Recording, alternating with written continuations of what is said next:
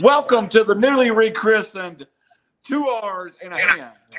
Welcome to our show. Oh, it's the 3 R's again. Welcome, welcome, welcome. A new edition, a shortened edition. We're going to try to be a little faster than we've been in the past. Welcome tonight, Robbie. How are you? I am doing fantastic, man. I had a weekend at a music festival that required a vaccinated card or a negative COVID test. It felt good to be back out in a public setting and feel comfortable, even though they're a little weary, but I did feel comfortable, so I'm feeling good. I was at the Vols game, and I found myself heading to the stadium very weary about it. But once I was inside the stadium and I started cussing the Tennessee Vols, I was all good. It was great. Welcome to the happiest man in Tennessee. Ding dong, the witch is dead. Rod Elton. He didn't hear what I said. Rod Elton. Welcome. Oh, I heard it. Can you hear me? Yes, we got you. It was a great day. It was a truly great day. And I want to thank David Shaw and the Stanford Cardinal for everything they did for us. So many thanks. It was the best loss ever. The best loss ever. We will talk about that a little farther tonight, but we're going to have both of the 2 R's on the extended edition of the first ever Stretch the Chain with Chain on Thursday night, and we're going to go real in depth with that, but we will touch it later. But let's get started tonight. The news of the weekend: a perennial playoff team goes down. And Robbie, I don't think they looked good going down. Ohio State, I thought Oregon looked impressive taking Ohio State out. Yes, the Ducks control. Well, one, let me say how wrong I was. My bet your nuts pick was Ohio State to cover, not just win, but to cover. So I missed that one. The Ducks looked great, and I'm not an Ohio State hater. My in-laws are from Ohio, big Ohio State fans. This combined with Clemson losing in week 1 is probably the first time since Mississippi State and Ole Miss were the first 4 in the playoff projection when it first started, that the whole country now is involved in college football. And it's exciting from coast to coast. Ohio State's under a lot of pressure. Clemson's under a lot of pressure. Now Oregon is looking like a power.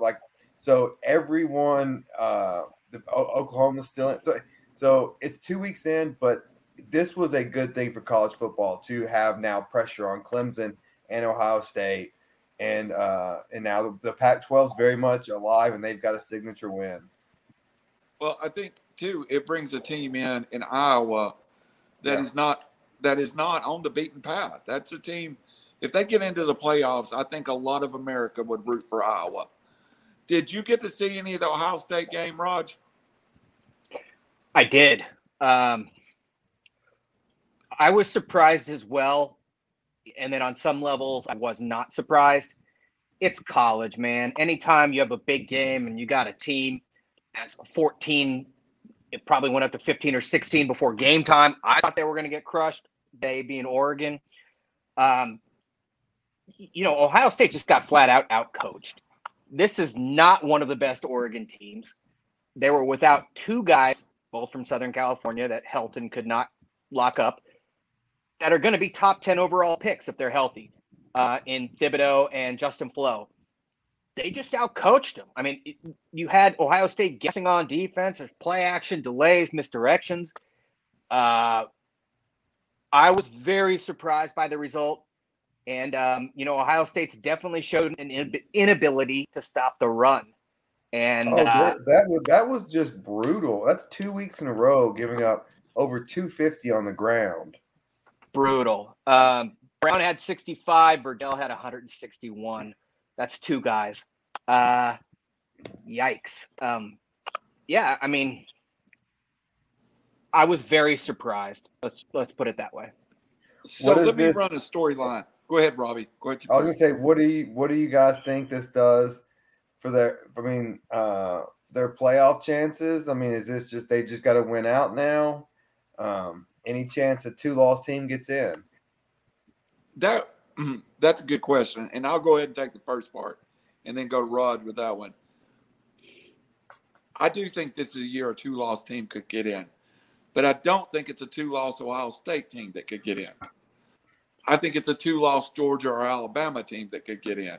If Alabama lost crazily to Florida early in the year and then lost to Georgia in the SEC championship game, yeah, possibly a 2-loss team that way. But I don't see if Ohio State, the Big Ten, if Ohio State loses one of those matchups to Michigan or loses to Iowa in the Big Ten championship, I see no way 2-loss Ohio State gets in. Just my thoughts. Yeah, I was looking at their schedule. They got versus number 10 Penn State on Halloween weekend, and then at 25 Michigan. That's the only 2 ranked teams currently on their schedule. Yes. Yeah. There were teams that I said, oh, sorry, go ahead. And they'll get an Iowa or somebody that's in the top 10 in that Big Ten championship game, probably. Yeah, I mean, there were 2 teams that I thought were drastically overrated. Just a side note. One, A&M, they lost too much. How are they number 5? 2, Penn State. They were a crummy team last year. Suddenly they're number 10 in the country. I don't get it. It looks like the Big Ten is a bit overhyped. That being said, Iowa was impressive. That was the only game I won actual money on. And, if Iowa was number 2 in the country, for argument's sake, and Ohio State with 2 losses beats them handily, then I think you'll see them get in, but of course we don't know who else will be undefeated. Oklahoma's defense has looked suspect. Alabama looks like, I'm playing quarterback there and we still win by 8 touchdowns. There's just so much season left. Who knows? And flip side, CJ Stroud is playing second game ever. Wow. Give him some time, that defense some time. College football is all about turnarounds. Nothing ever goes according to plan unless you're Nick Saban. Just plenty of football left, so we shall see. I'll say this. Probably one of the most intriguing and maybe biggest games of the year is 2 weeks from now when Cincinnati goes at Notre Dame. Yeah. That could have a chance to, if there's going to be a non-Power 5 to get in, if they can run it and they have a win at Notre Dame, they play at Indiana this weekend, then I think they have a bye, then they play at Notre Dame. So those could be, Indiana kind of fell off, but that's 2 Power 5 wins. But our future coach can coach. Your future coach is in State College. I've already predicted it. We don't want him. Spoiler alert. Yeah, a little we'll get spoiler there. alert. I'll take Fickle one all other day. One other thing about the Ohio State game. What does this say about Justin Fields? You said Stroud played well and he's getting there. Justin Fields, no Trey Sermon. Did Ohio State take as major step back in offense as I think they did? Rob or me? Either one. Go ahead, Rob. Hey, I don't think so. They didn't run the ball enough, and when they did, it was late. A freshman threw 54 times in the game. That's usually not going to be a good thing. It just came down to they couldn't stop the run, and even though the Ducks were without so many guys, again, Ohio State lost the turnover battle. They had twice as many penalties, and the Ducks just smacked them in the face. They're kids. Right. They read the headlines. They're at home. They think there's no way they can lose. And infinite number of times, that's what happens to kids at home. They get smacked in the face. We're going to get into Clay Helton and USC, but one of the quotes was, I don't think our guys responded when Stanford scored first. They were kind of shell-shocked. I'm like, isn't that what coaching is for? If that's, but Ohio State was shell-shocked, and they didn't respond. But no, their offense will be fine. I think they have to commit to the run, but they better figure out something against the run, that's for sure. Robbie, what other stories in college football are we neglected? Real fast, 2 minutes and hit all the top. headlines. I thought we were going to 15 minutes on college football. Okay. Yeah. Yeah, we are. Okay. Well, I'll just talk briefly about Ohio State's problem, and then I'll get to headlines. Ohio State's problem is if you can't stop the run and you're passing it that much and you're giving the ball back to the other team, if you go 3 and out and you can't stop they can dictate how many plays you play on defense, and they will wear you out. You can't be pass happy if you can't stop the run, because you've got to give your defense a rest. So switching to what stood out to me from the weekend of college football. So I've got 4 things. 3. I would start with 2 negative and then 2 positive. 2 negative, or first negative. Oh my gosh, Florida State. What's happened to that program? You know, we talked the greatness of Bobby Bowden. It's looking even more and more impressive as that program just keeps tumbling. I liked Mike Norvell. I thought he was really good at Memphis. Turns out Memphis may be just a better program than we thought, as these coaches keep leaving and not doing as well as we thought. And so a Hail Mary like that. And then, hey, love how you want to love, but if you can't propose after you just lost to Jacksonville State. Did y'all see that? Yeah. Like, you got to push it off a week. I don't care if you have all of her family coming in town. Yeah. I don't care. That's not the move, man. As someone who kept a ring in a closet hidden for about 8 months, you just gotta have more discipline than that. Allison kept her ring in the closet for you for 8 months? No, I kept it hidden. Oh, my bad. My other negative, and it's kind of a negative positive. So the Vols, I thought I was really impressed with Heupel's play calling, and I think he got a lot of guys open. And I think time's going to come, and they're going to get more on the same page.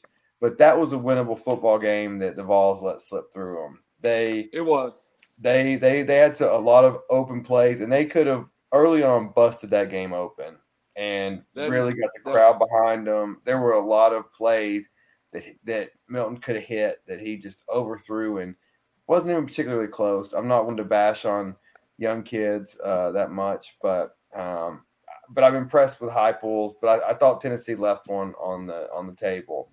Go ahead. You want? No, I was just going to say they left one on the table with the number 1 quarterback, the number 1 wide receiver, and the top 2 running backs on a squad that only dressed 71 scholarship players. Yeah. So that says a lot to Heupel to me. Yeah, I agree. I thought I was really impressed with Heupel. Positives, Arkansas, man, I was like, who in the hell is Sam Pittman when they hired him? But, whoa, talk about flipping a program. And I not a contender yet in the West. Obviously, you have there's only one contender at the moment, but Arkansas is going to be in there. And they may be in a play for a New Year's Six bowl game. They have really impressed me. That would be awesome. And then 4th takeaway, Iowa showed up and represented the Big Ten in a huge home rivalry game that Iowa State really wanted, and Iowa just took it again. And Kirk Ferentz keeps his domination over Matt Campbell. I agree. Raj? Yeah. You can have an open floor now. Hey, touching on Arkansas, I watched a lot of that game, and Texas got smacked in the face. Being said, there were multiple comments during that game about how electric that stadium was when they are decent and good. Wow. I mean, it was jumping off the screen. Kudos for them, or to them, rather. Is Cam Newton light? Well, he's not light. KJ Jefferson, the answer, I don't think so. When he runs into Georgia and Alabama, if they play them, I can't quite recall. He's going to get shut down. I mean, they're fairly one-dimensional. That being said, Texas couldn't stop the run, which is going on with the theme of today, or tonight, rather. And look what happened. Also, though, big ups to the Arkansas defense. They controlled the line for most of the game, and Bijan Robinson for Texas was actually my pick to win the Heisman. A bit of a dark horse, but he's the closest thing to Reggie Bush that I've seen. Maybe not on the field in college, but just on tape. And they pretty much shut him down. I mean, I think he had 16 for 69 or something like that. Now, typical Sark, Texas abandoned the run, and they paid the price. The other surprise was, a lot of us liked Toledo to cover. Toledo probably should have won that game. Yeah, absolutely. Notre Dame was a 17-point favorite. Another team that, Kyron Williams, their running back, only had 16 carries. Why? The Bryant Koback, another team that couldn't stop the run, was Notre Dame. And Notre Dame's traditionally, over the last 5 to 10 years, been awesome against the run. This kid had 20 for 114. If you don't stop the run, the odds are you're going to lose or you're going to escape if you're lucky.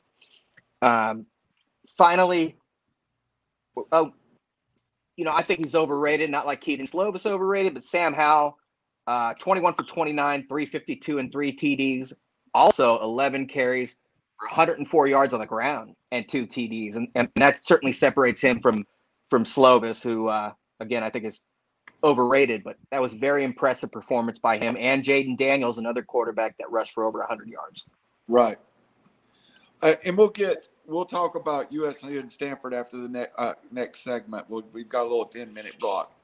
We want to talk about that. But one thing that not near and dear to my heart is Florida State lost to a 1AA team. I mean, as bad as Tennessee's loss to Georgia State was, that was still an 85 team. 85 scholarships, Sun Belt team. 1AA football, I can only come up with one legitimate Power 5 team that's lost that kind of game, and that was Michigan to Appy State. So that's a bad beat, Florida State. Bad beat. But App State back then, they were at least winning championships. Jacksonville State, I mean, they're not a powerhouse, are they? They're a good 1AA team. A good 1A. They're a top 15 1AA team. But to Robbie's credit, App State was crushing people. They were winning championships around that time. Absolutely. They won in the national champions. Chattanooga. Yeah, they were a great program. This had to be one of the biggest shockers ever. So let's move to the NFL. Sorry, go ahead. Let's move to the NFL for a minute. And let's do the same thing with the NFL. I'm going to throw a couple of games out at you all. And then we're not talking about our fantasy teams yet, where we're going to talk about 1 R takes a W and 2 R's take an L. But, we'll save that to later.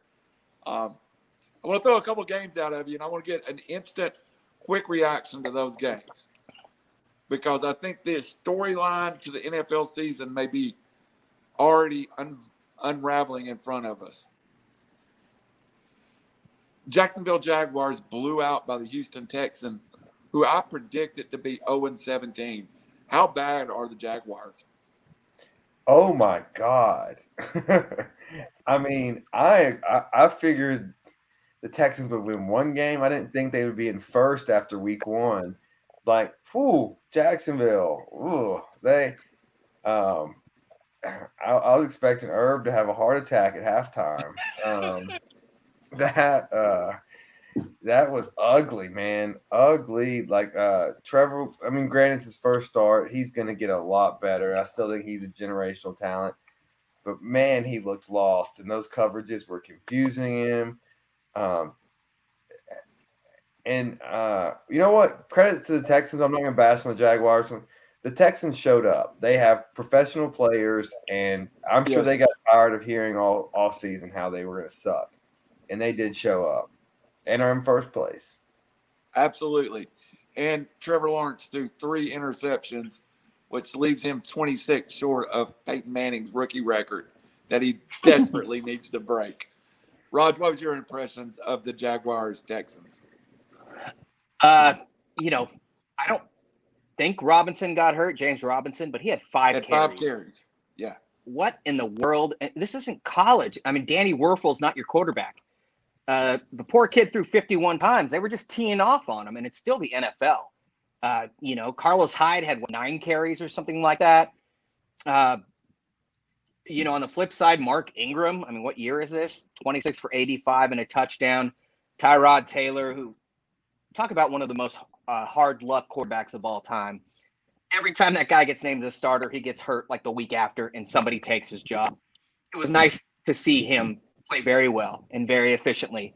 Brandon Cooks, a guy who I've always believed is overrated. I think the Rams or someone gave a number 1 for that dude. 5 for 132. They just flat out coached them. And I'm not quite ready to play up the narrative. This ain't college, Herb, blah, blah, blah. But I will say this, Pete Carroll did win a championship in college and in the NFL, and not many others can say that. There is no correlation between that and Urban Meyer. But who's the Texans coach even? David Culley, is that his name? David Culley? Yeah, it's something. We'll have to Google that one. It is something. All right, I'll move on to the second topic while somebody Googles that. And I am going to talk about a coach, and it's a coach near and dear to both of our hearts, Robbie. Head coach Arthur Smith looked lost on the sidelines. I think he's struggling to understand. I think he had a bad preseason camp. I don't think he had a great plan on getting this football team ready. Equally, though, the Titans, without offensive coordinator Arthur Smith, struggled horribly, didn't look like the same football team. Now, I'm not killing Arthur Smith. He's a good coach, and I think he's going to be fine in Atlanta. But that transition's tough. But are the Titans in a worse spot with their OC, Arthur Smith, missing? Yes. Well, it looked like it on week 1 for sure. Just the offensive line was horrible. They just didn't show up, and they couldn't block anything. Henry couldn't. He was getting hit every single time behind the line of scrimmage. Tannehill had no time to throw at all. The receivers couldn't get open. Then there wasn't enough time. The Titans looked lost. Arthur Smith looked lost also, and I agree with you, Randall. And I think this is one of the problems that coaches have coming from one side of the ball to being the head coach is trying to figure out how to manage it all. Yeah. Some of the more successful kind of opening acts of NFL coaches in recent years have been special teams coaches because I think they're on both sides of the ball and they have a better management aspect of it as opposed to, hey, this is my lane and this is what I'm going to do. I agree. I think Arthur Smith's going to be fine. The Falcons was one of the more surprising games of the weekend for me. I'm not sure why I ever keep having hope in the Falcons and thinking they're going to get it together. Philly looks great, by the way. They looked really well prepared. But yeah, I think Arthur Smith will get it together. But I think for week 1, the Titans just came in with expectations, and that was a tough matchup, but shouldn't have been. Man, one team looks like a playoff team, and the other one looks like they don't know what they're doing. Strangely, I've noticed in Pro Football Focus this week, the worst graded offensive lineman was Falcons rookie Jalen Mayfield. One of the top 5 other worst offensive linemen's grade went to Taylor Lewan, a continual All-Pro. So if you can't block them up front, you're not going to get anywhere, period. Yeah, he's blitzing. It was just going right past him. Credit to Lewan. He said on Twitter, Chandler Jones destroyed me today, essentially, that he taught him a lesson. And not many guys would do that and say that and acknowledge that. So big ups to him. Arizona, to me, there was a bit of arrogance with the Titans coming in.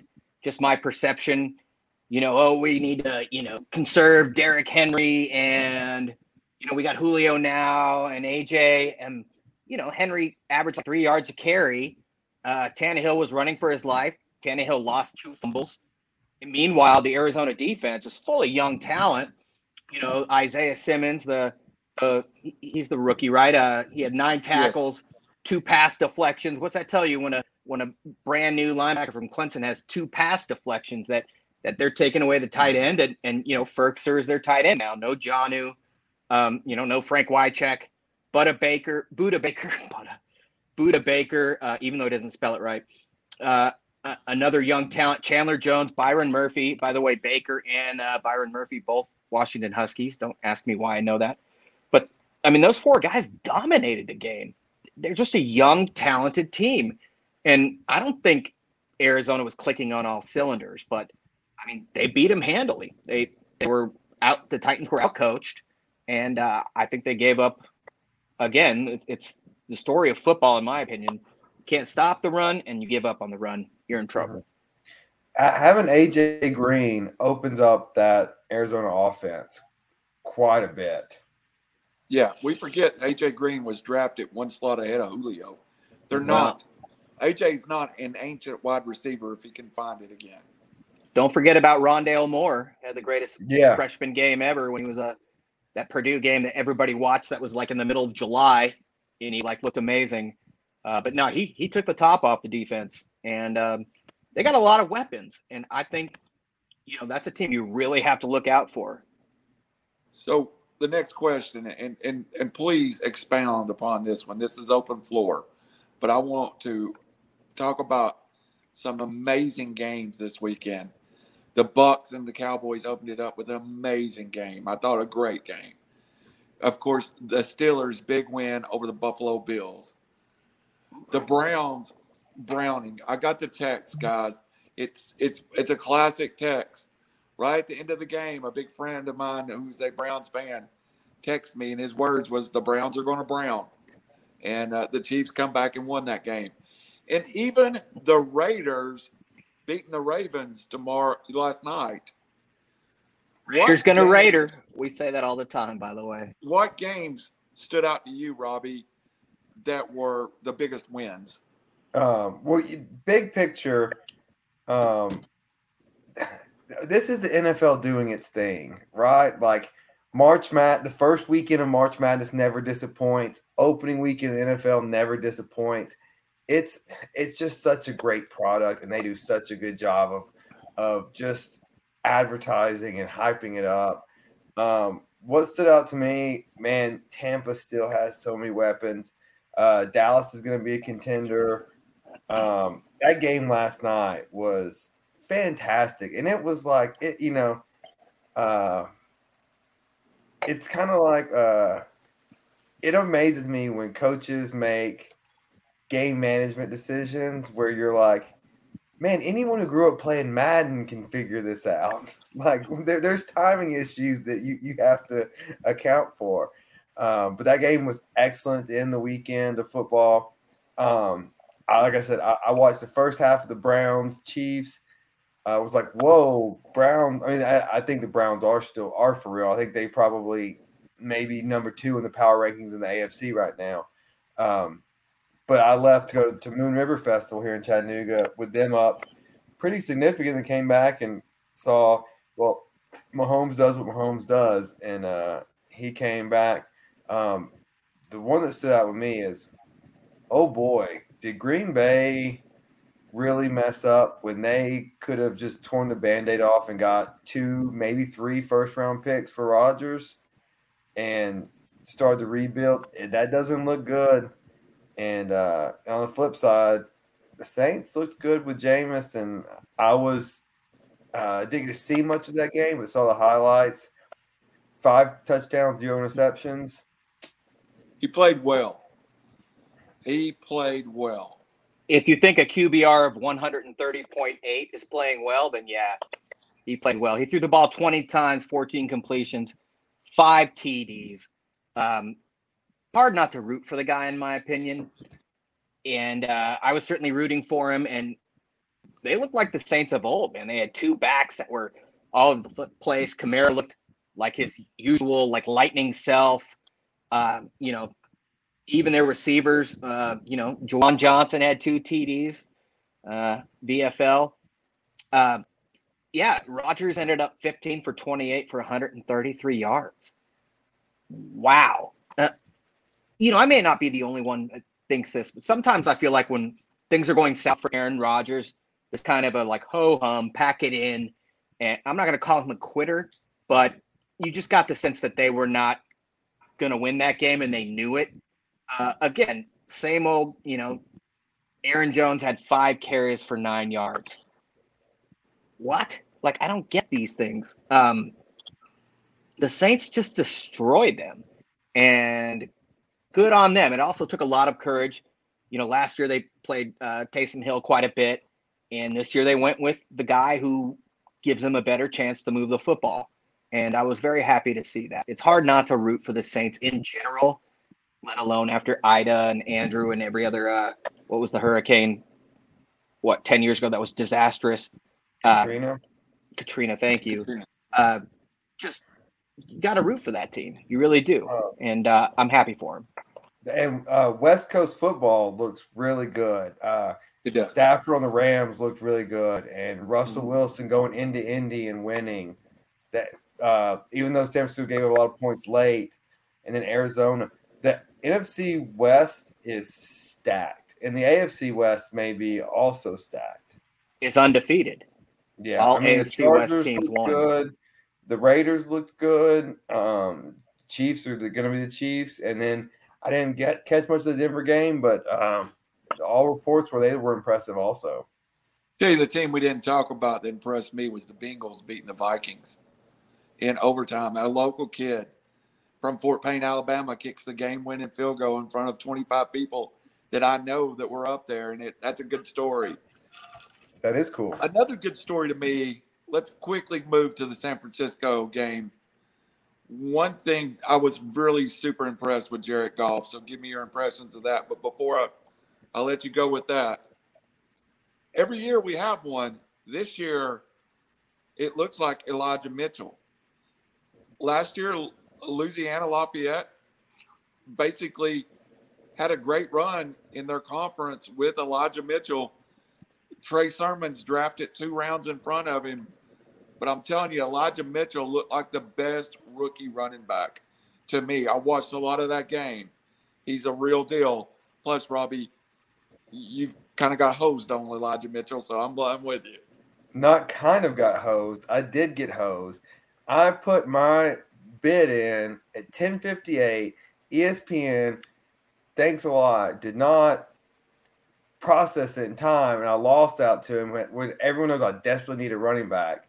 I personally think we should go back and look at that. I don't know how to decode it, if I need to call ESPN, but I'm willing to do it and stay on the phone as long as possible to get the player that I need to make my championship run. What I didn't understand is, fantasy-wise, generally, like, you can't add a player on the day of a game.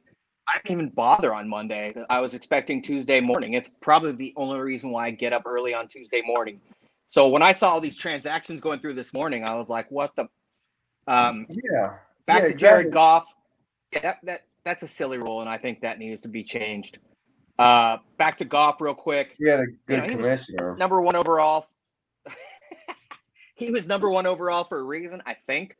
But, it's 41-17 before he really started slinging it all around and, 4 or 5 wide.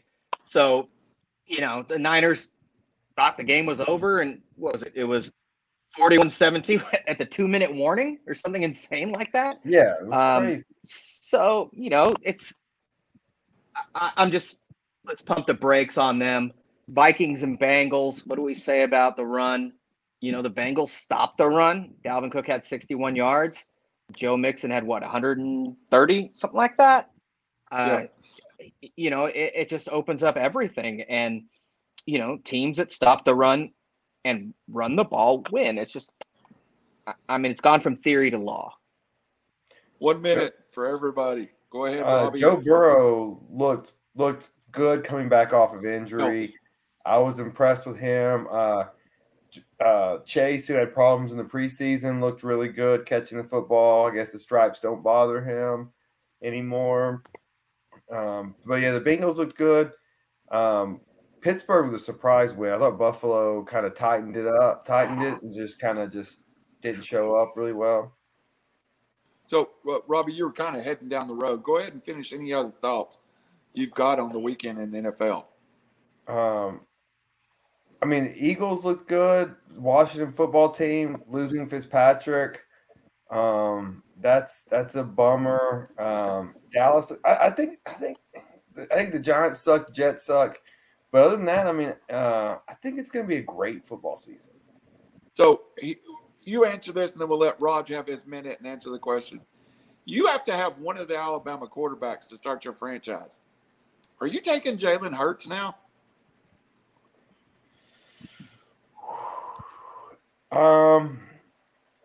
I think I'm going with Mac Jones still. Okay. If I have to pick right now, but Hurts. Okay, I'm going with Hurts. Raj, take your minute and also give us a comment on Hurts, Jones, and Tua. I think it depends on the offense and the scheme. Mac Jones is obviously reminiscent of somebody else we know that played in that offense. You know, Hurts is in a very different offense. He is. I went 2-1 and I lost in the league I care the most about, but Jalen Hurts was my quarterback in my big money league, and I was pleasantly shocked by what he did. But back to reflections of the league, the stat that shocked me the most was in the 23-16 game, Pittsburgh over Buffalo. I don't have the numbers in front of me, but Roethlisberger had like 160 yards passing or something like that. But Buffalo ran 79 plays to Pittsburgh's 55. Wow. You know, they controlled the time of possession. Now, Buffalo had 4 fumbles. They only lost 1. Those are drive killers, right? You know, it's typical Roethlisberger doing what he has to do to win. And that to me was just crazy. Now, you know, again, kind of like college, everybody reads their own headlines. And I think Buffalo was guilty of that. The other thing is, you know, how about Sam Darnold beating Sam Darnold's replacement? That was pretty sweet. He outplayed him. You know, it's not one versus the other, but it kind of is. Darnold had a QB rating of 102, 24 of 35, 279 yards and a touchdown. You know, Zach Wilson obviously showed that kind of annoyed me too. All we saw were highlights of Zach Wilson rolling out to the right and throwing that ball, you know, 30 yards on a dime, which was awesome. But, you know, no love for Darnold. Like, what have you done for me lately? But that game, I felt happy for Sam Darnold because I felt like he was an unnecessary scapegoat in the largest media market in the world on a really crappy team. Good point. Well, quickly, guys, I think that sums up our NFL. We'll come back from the fantasy angle in about 10 minutes. So if you got fantasy questions, get them ready for us. So we will answer them. But quickly, I want to jump back to the college world for just a minute. And Raj, I'll let you have the first word, but I'm going to be kind of negative about this. And I really didn't know what Helton's record was. 7-2 in the last 9 games. I looked at what he had done at USC, and yes, it's below USC standards.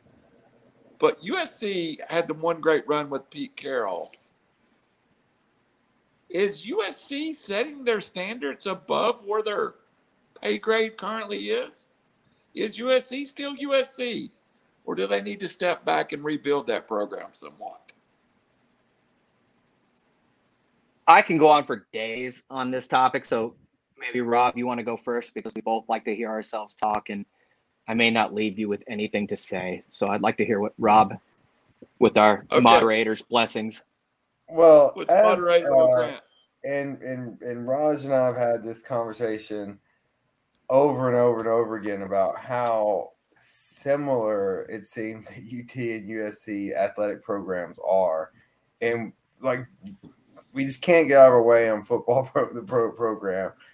I mean, look, so wild card being the name, image, and likeness, and how California is going to deal with that. That's a wild card. As far as it's still Southern California. It's still the Coliseum. It's still the Song Girls. It's still the like that's an icon. Even USC was great past when Tennessee was great at football. Like, so kids, even the younger kids, could at least have memories of Reggie Bush and Matt Leinart, even Sam Darnold. So Troy Polamalu, he may be a little too old, but I think like USC has players, they have talent.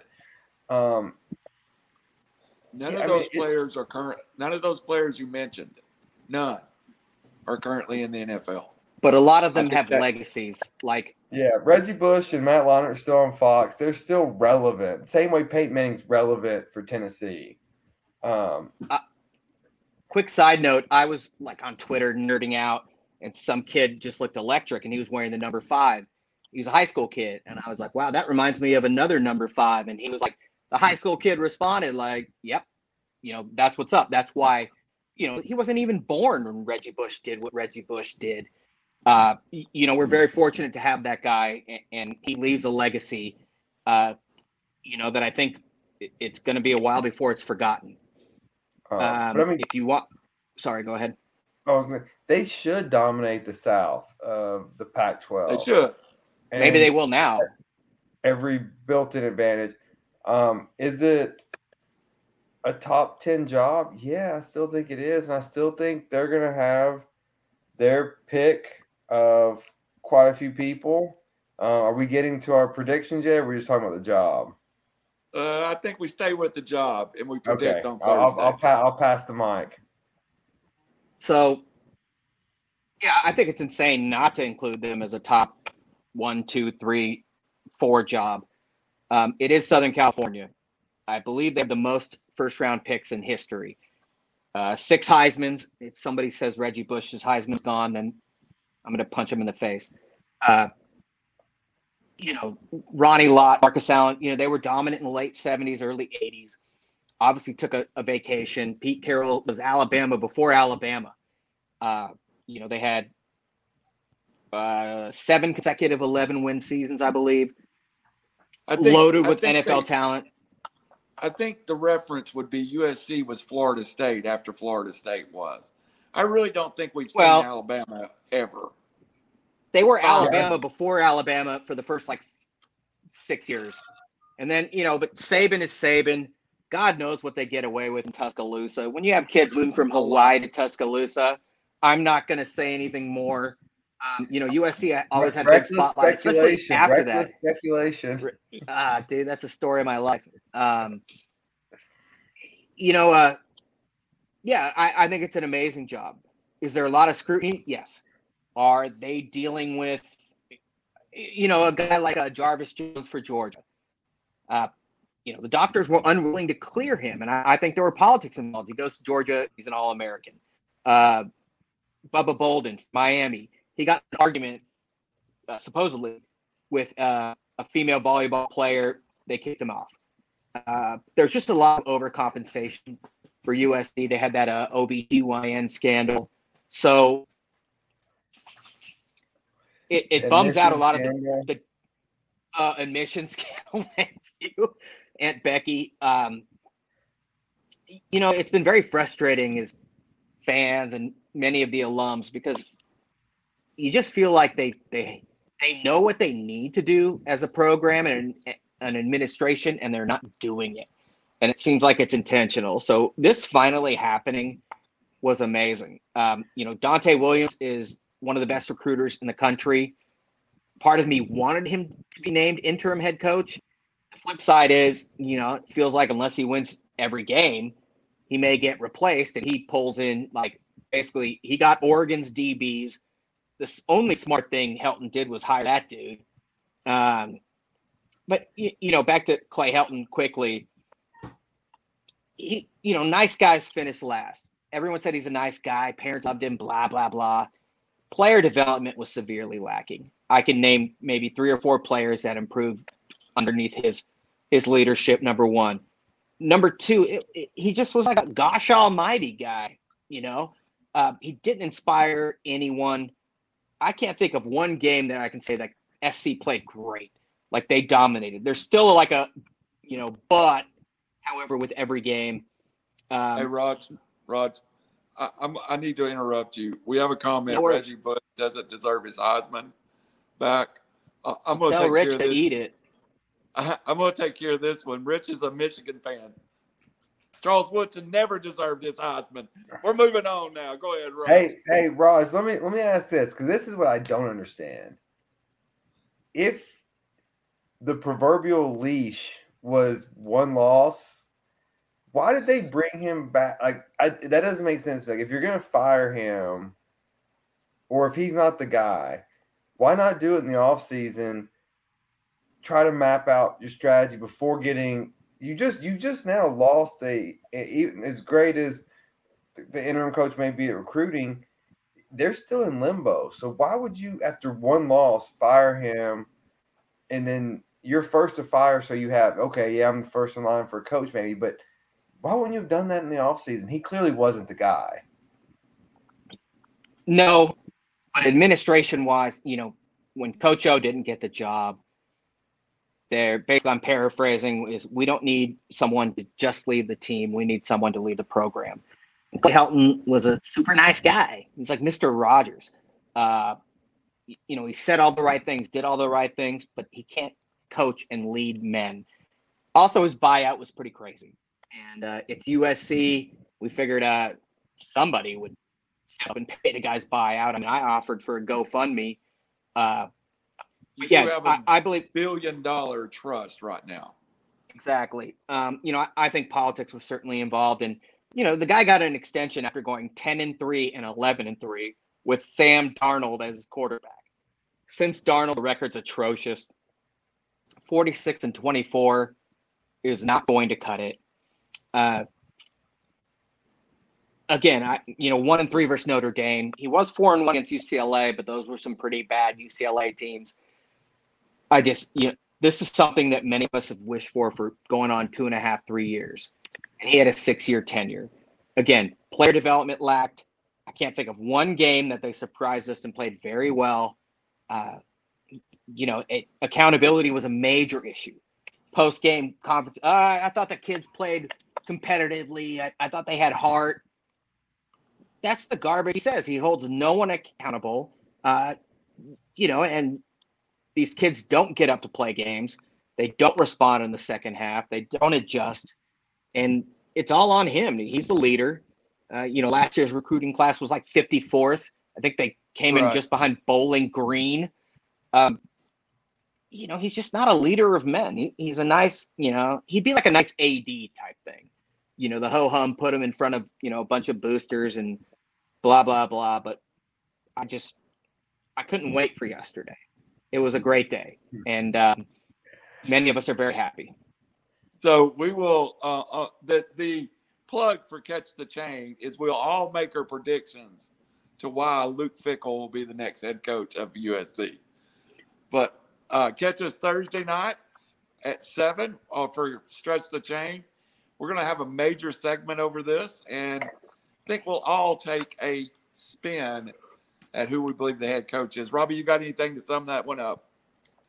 So we're not giving our predictions now? I think there's a glaring reason why. Okay, I got you. No, I think Randall said it. I mean, I'll say what? A lot of coaches right now have a lot of leverage. And Jimmy Sexton is going to do what Jimmy Sexton is going to do, and he's going to get everyone paid. Yes, he is. Yes, he is. Well, Raj, I'm truly happy that you got your wish, and I do think USC will make a good hire. And I do have a couple of things we'll stretch out, and maybe we'll break down a few candidates on the Stretch the Chain. But I quickly want to – Sorry, I interrupted again, but just want to say Mike Bone, the USC AD, was formerly the AD at the University of Cincinnati. Don't break my thunder for Thursday. I mean, Captain Obvious. I'm sorry. Our buddy from Victory Formation says, why don't they just bring Pete Carroll back? I think if he could still recruit, I think he's 80. But, it seems like he's on his way out in Seattle anyways. Again, it's just like Tennessee and Fulmer. Bring him back as the AD. I don't care. Let him speak at NewsCon, like the Queen of England. I don't care. Robbie, you had something to finish up? Yeah, almost all of those coaches all of the NFL coaches will tell you, if you have a quarterback in the NFL, it's a much better life than college football, because college football is constantly recruiting. It's dealing with everybody. But the key is you have to have a quarterback. If you don't have a quarterback, your job, you are numbered very quickly. Hey, can I ask you both a quick question about the Raiders? What are your thoughts along those notes, along the same line of thought about Derek Carr? Good question. And that is, let's get to that point. Perfect segue there. And we're talking about fantasy. I think Derek Carr is capable of putting up good numbers. I don't know that he's a good quarterback. But I thought last night there was no way. And I thought Derek Carr played horrible at times last night even. But I thought there were no way for the Raiders to lose those games. I think that roster deserves an upgraded quarterback. Just my opinion. And maybe I'm oversensitive about it, but just don't see it in Carr. How about you, Robbie? Carr, watching him last night, kind of reminded me of those Titans teams with Kerry Collins. Like, that's a good, good comparison. I'm not 100% confident we're going to win. I don't think we're necessarily going to lose. We're just somewhere in the middle, and we'll see what happens when we get out there on the field. Like, it's not like, oh yeah, hey, give me the ball to my guy, and I have confidence. But I think Kerry Collins went 10-0 one year to start the season. He went 5-11 some years. I mean, I think it's just kind of where you're at in his life, and just but the Raiders got pedestrian, middle of the road. Yeah. I was going to say Chris Miller with the Falcons. I mean, a good quarterback, but not capable of getting you to the next level. Yeah. He's very polarizing amongst Raider Nation. Sometimes he looks amazing. There was that graphic that he was second in the NFL over the last 6 years and comebacks, to tie or win the game. Well, no shit, excuse my language. They were behind every freaking game. When I think of Derek Carr, I think of the quarterback who has the only 2 fumbles trying to extend the ball for touchbacks in potential game-winning situations in the last 3 or 4 years. He leads the league in that aspect. Ever since he broke his leg when the Raiders were 12-3 or 11-3 3 or 4 years ago, he's been a different quarterback. Now that they have a run game, he can make every throw. The receivers aren't great. Being said, they were very fortunate to win that game. As your buddy said, and I'm paraphrasing with respect to my team, we always say this: the Raiders going to Raider. They find a way to lose, and they tried. They get down to the the 1-inch line, and then Alex Leatherwood, the number 17 overall pick, still the best moment in 3 yards. False starts, and then Lamar Jackson gets the ball, and everyone in that stadium, all of us thought that game, dunzo. As soon as that would happen, they lost. The fact that Carl Nassib forced that fumble was awesome. But yes, the Raiders were going to Raider. And I can't tell you how many times they found a way to lose the game. The Patriots, Alabama, these good teams, they find a way to win the game. Absolutely. The Raiders go out of their way to lose a game. And the Browns are very similar, except the Browns are a lot more talented. But yeah, I don't think it was a pretty game. The Raiders have had many years where they beat good teams like Pittsburgh and others. They're still going to lose to the Jets, in New York. It's the Raiders. And, I didn't see anything that would have made me feel different about this year's team. It was a nice win. It was opening Vegas and sold out, blah, blah, blah, beat a good team. But, I don't think anybody's calling them a playoff team. That's a perfect intro into our fantasy weeks. Gosh. Winners is going to win and losers are going to lose. So this show is heavily invested in our fantasy teams. I would like you, as the general manager of your fantasy team, to break down what happened this weekend. And do you have hope for the rest of the year? Robbie, I actually thought you were going to pull it out at one point. Well, so as I've explained, we're following the Billy Bean Moneyball situation. Yes. And so remember the movie when they lose like 20 games in a row? Scott Hatteberg. Yeah, they win 20 games in a row. Well, yeah, they're losing, and people start to really lose faith in the system. That's where we're going to start the season. And then if I didn't get screwed out of this pick, so besides the ESPN glitch, I was going to have a starting running back on a good team for the remainder of the season. So, but you know what? I will bounce back.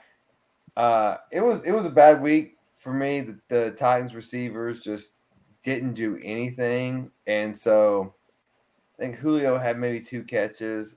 Joe Burrow showed promise.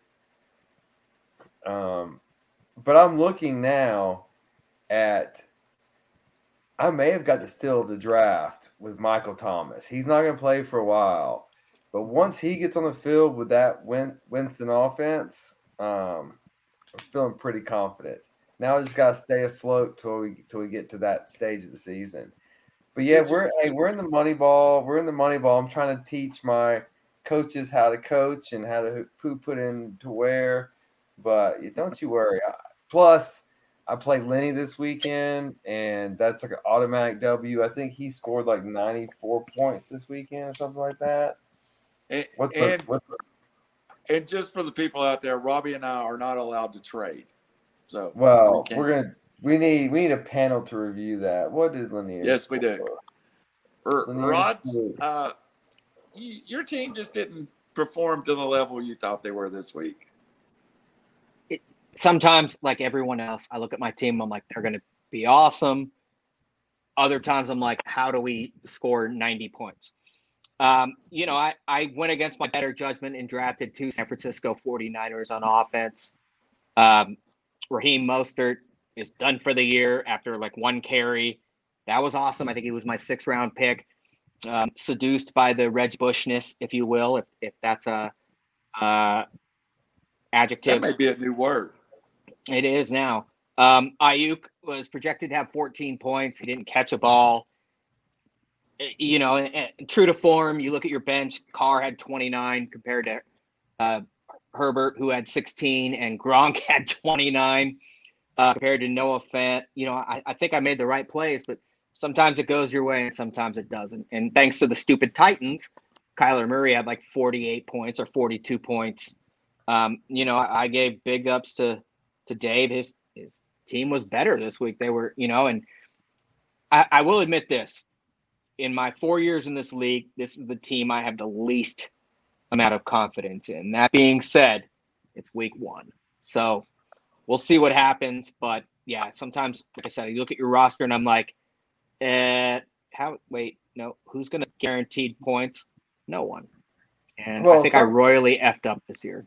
Well, sometimes matchups are just bad. Like, Raj, you fell in the same situation I fell into where Hopkins was your high scorer, but you were playing against Murray. And so every time Hopkins scored, Murray scored. I had the same situation with Kelsey versus Mahomes. And it's like, so Kelsey can go off, but Mahomes is getting the points too. And so it's all about matchups. And, I'll give Clipper a lucky win, and it won't be like that. I'll overtake the division pretty soon. It's a long year. Did you make any moves this week, Robbie? No, not yet. Not over. No, moneyballing it, man. Trust the process. I added Latavius Murray on Sunday morning. Well, I tried to add somebody, but Lanier conspires against me. I hate. Again, I understand we used to have like a week-long waiver period. You can't add anybody on game day. Actually, Sunday morning you should be able to. but Well, not no, Sunday well, night or Monday night. I think there Yeah, should be a dead Wednesday, period. Wednesday at noon should be the first time you should be able to add people, and then I every day agree. after that. I agree. It's not complicated. Like I said, So- I had no idea people could add somebody this morning, or rather, put in a waiver request as of a game night. I've never seen that before. So, who do each of you play this week? Before we get to our bet your nuts segment, you play Lenny. I know that. I've already been talking about that on the group text. Well, no, Yes, I play Lanier. I don't which, even know. Should be an easy win for me. I play Dave. I know that in our division. Who's and Field of Rod- Dreams? Is that That's Stewart? Brandon. So you play Brandon. Is anybody shocked that the high scorer for the week was Stewart? I'm Did he projecting do at the my same ass thing kicked. last year? I'll tell you what. All of our projections this week. So we got 2, 7, 1, 3, 5, 1. So 7 points is the biggest spread this week. So Should be a good week. yeah. It should Welcome to be. fantasy football. Quick side note: when are we going to become a tattoo league? If people don't know, we usually have I don't think anybody's ever done it, but the last place person has to take the ACT or SAT, and they have to publish their score, which is quite humiliating. But I think we should become a unicorn tattoo league at some point, because I think that's less embarrassing than a lot of dudes taking the ACT. I'd almost agree with you. All right. We got to head in. And hey, we are at the 1 hour mark and we are finished up. Very good job, Mr. Davis, Mr. Meadow. We are through an hour and we got through 4 subjects. Congratulations. Are we done? But no, we have one important segment still to go. Oh, good. It is time to cut them off and bet your nuts. Hey, for real, Randall, why are we so short tonight? I forgot. We're trying to do a 1 hour format. Oh. With Robbie and I talking? Good luck. It's called text messages. Like we send them. They're like instant messages. We send them to you. If you read them, then you're informed. This was our doubt, dude. attempt to put a 1 hour show on iTunes to see if it does any better. That's sweet. I don't Because read them, though. our iTunes shows have been checking in about 2.5 hours right now. So we were going to try to upload our 1 hour top show. So let's go to your Bet Your Nut segment, which new rule can be a gambling proposition, a prop bet, or a fantasy play in DraftKings. So who is the first person that is going to come up with your Bet Your Nuts this week? I've got mine locked and loaded. Mr. Davis? Go for it. So I was bad last week. Missed on Ohio State, missed on Kyle Larson. So I'm making up for it. We're gonna parlay it this week. And so we're gonna get our money back. So I like Purdue at home against Notre Dame plus 7.5. I think Notre Dame's overrated. And then I like the Trojans to come with a new coach, even going on the road, but going to a weak Washington State. They're getting 8.5. I like them to cover. I parlay both of those teams and take it to the bank. Quickly, Rob, does Cincinnati cover the 4 at Indiana? Yeah. All right. I like it. Rod. For me, when it comes to the NFL, I think about who I think's going to win, and then I take the opposite. Because the NFL is just, part of me, the Chiefs are 3.5-point favorites at Baltimore. The NFL is not stupid. I think most people thought this would be a 6.5 or 7-point line. I've been looking up and down. The other thing, the Broncos are. I'm very tempted to take this. The Broncos are 6-point favorites at Jacksonville. That's one of mine. I've been kicking around. I think Jacksonville is going to show up, and I think they're going to beat them outright. It's a bold statement, but I'll take Jacksonville plus 6. All right. I've got two. One of them's going to shock you, and one of them's such a homer pick, you're just going to have to hang with me. I'm going to take the Atlanta Falcons plus 12 versus Tampa. Big rivalry game, a huge number. Give me the Falcons plus 12 versus Tampa. The other one, this number jumped off the table at me, and it doesn't make sense to me. I know the Bills just laid an egg, but the Bills are laying 3.5 to the Dolphins. I'm going to lay those 3.5 to the Dolphins and play the Bills. I'll parlay that together too. But I like laying the 3.5 to the Bills and catching the 12 in the NFL, which is huge, and the Falcons. That's a lot of points in the NFL. That is a lot. All right. The shortened edition tonight. We'll get her posted. We may have to look at this being a 75-minute show, but we worked it through. Robbie Davis, what's your last words for tonight? My last words and my biggest takeaway is something that just happened. If it's 2021 and you're still betting on the Falcons one way or the other, you've got a serious gambling problem. Yes. So, Randall, please get some help because you do not bet on the Falcons.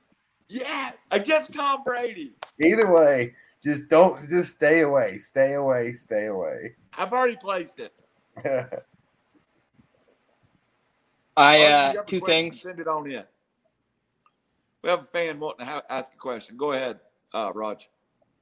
Arden Scroggins. That's the coolest name I've ever seen in my life. Why don't the San Francisco? That's right. Why don't the San Francisco Giants ever lose? I thought as a Dodger fan, the two teams are neck and neck, 2.5 separate them. Milwaukee is a really tough team with pitching up and down. The Giants, you can't quite figure it out. Why are they so good? Everyone's having a career year, but they just don't lose, and it's annoying me.